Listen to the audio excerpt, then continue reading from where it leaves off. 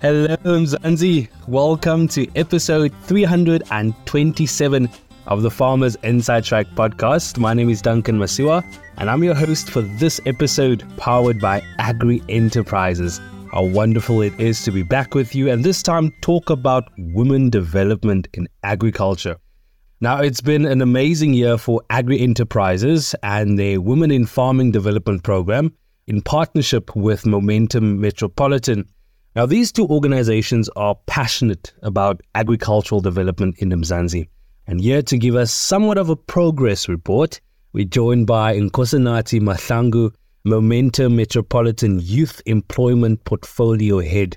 Now, he delves into the impact of this empowering initiative and the transformative journey these group of women have been on. Nkosinathi, welcome back to Farmers Inside Track.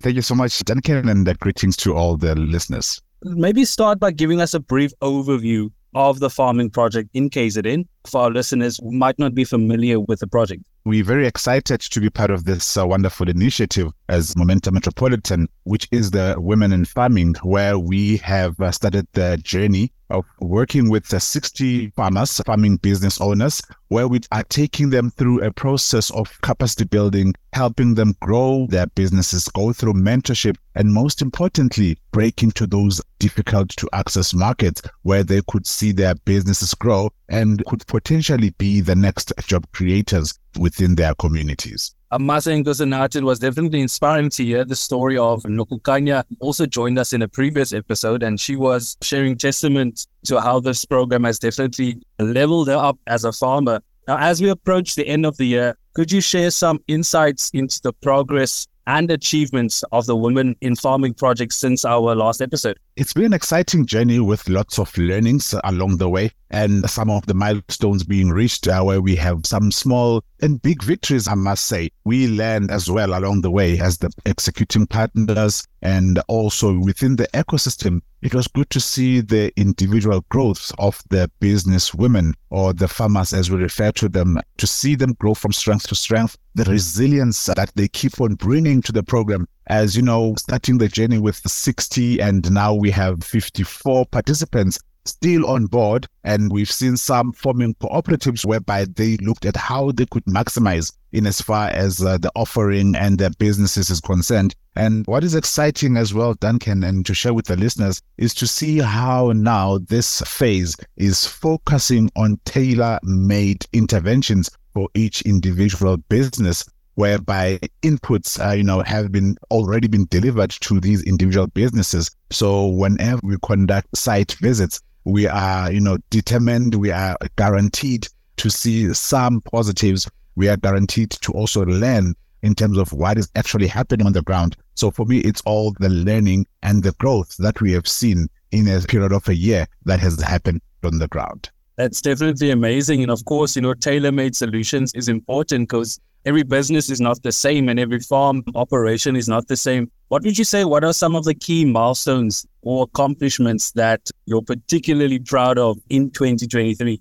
It's been a variety of them. Looking at what we have been witnessing out there, farmers like your spinach, Pinky. She's affectionately known for her production of spinach, cabbages, butternut. We have seen Pinky being invited to exhibit in some of the platforms where she got to join the Umfolozi municipality at the farmers market, which is a platform that could also open potential doors for market access. We have seen some of the farmers walking away with accolades. There's a farmer, Nontokozo Mleche, who walked away with the Sebenza Women's Awards as an emerging entrepreneur. It's quite exciting, the Pamela Goldstones of this program, seeing how cooperatives can also grow in terms of access to land and also, market access whereby local supermarkets are now buying the produce. It's been a great, exciting journey to see how these businesses are growing in the right trajectory. Now, of course, with any agricultural project or initiative, there are always challenges. Have there been any unexpected challenges or obstacles that the project has had to overcome this year? There has been.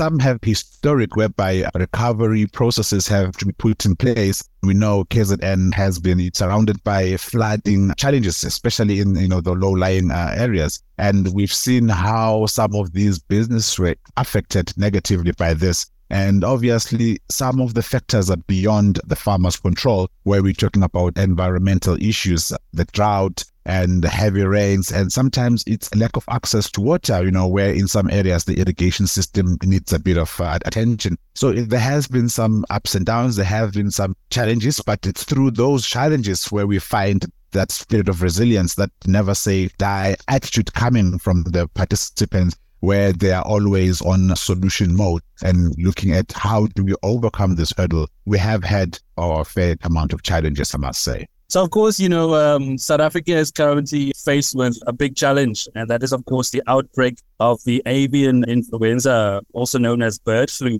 We've heard about the outbreak, affecting the poultry industry. How has it impacted some of the poultry farmers within the project? When this started, it sounded like something from afar. We had a closer look, usually, in a regular contact with the individual farmers and our executing partners. In the beginning, it seemed as if it affected those bigger farmers in the value chain. And the ripple effect of that also, came to our businesses, whereby some of our partners like Umgibe, who is also a very big poultry farmer, had to also hold, if I may put it like that. And we have also made a collective decision together with the farmers to say, let us cancel the orders for chicken this particular point in time until further notice. So it was a matter of, pushing on the existing stock, whether it's for your egg layers or even the broilers, and also now saying, let's hand in and see how things progress over time. But while we are putting that on ice, we also used this opportunity to say, how about we help build better chicken coops, and some of the coops needed to be moved,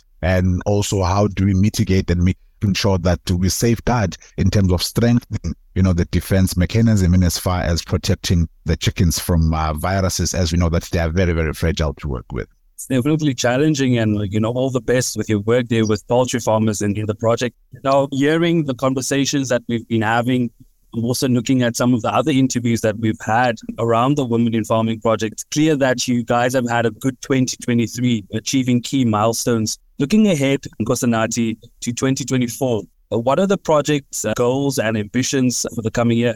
2024 is around the corner, I must say. I remember when the calendar year 2023 started, we said, okay, fine, we have about 12, 11 months to go. Let's see how we can turn the corner. Let's see how we can see what we can accomplish. Now, looking at 2024, I think top priority still remains market access.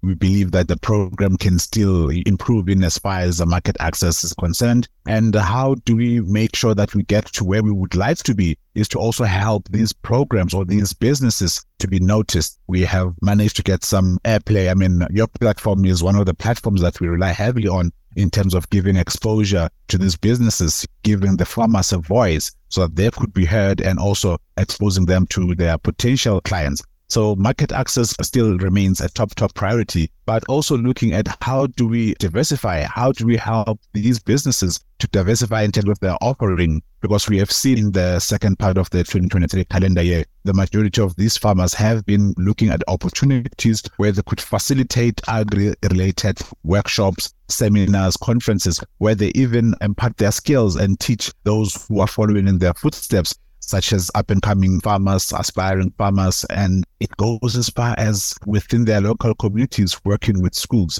the Department of Education. So we see an opportunity to help businesses diversify in that space where they could look at another income stream over and above the primary one, which is selling the fresh produce, the livestock, but now looking at how do they also become accredited facilitators who can go out there and teach about agriculture and the business of agri. Nkosinathi, I must say, it really is exciting to hear how these women farmers are being developed and how they are, sort of brought closer to that next stage of commercialization. It's definitely inspiring to hear the work that you guys are doing. Is there anything else you'd like to share, or any final thoughts that you have on the project, the challenges faced, or the inspiring work being done by the women involved?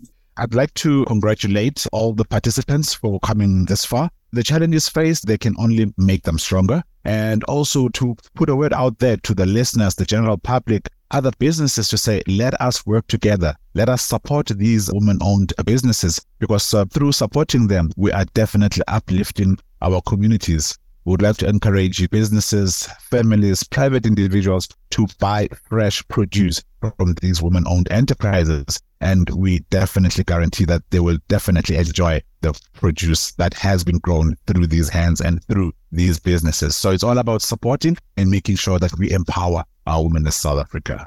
There you have it, Mzansi. Agri Enterprises and Momentum Metropolitan with their Women in Farming Development Program. Thanks, Nkosinathi Mahlangu, the Youth Employment Portfolio Head at Momentum Metropolitan. You can, of course, read more on this topic by visiting www.foodformzansi.co.za. That's a wrap. Join me again next time. And remember to subscribe to our podcast on your favorite platform so you never miss an episode. From me, Duncan Masiwa, our technical producer, Megan van der Vent, and the rest of team #FoodForMzansi. Thanks for listening. Life in South Africa can be a lot. I mean, scroll through Twitter for a minute and tell me I'm wrong. Thank God for South Africans though, right? We're inspiring, and even on the bad days, we fight back with a smile. That's why I love Food for Mzansi so much. They're not ashamed to celebrate the ordinary unsung heroes who work every day to put food on our nation's tables. Go to foodformzansi.co.za and never miss an inspiring story.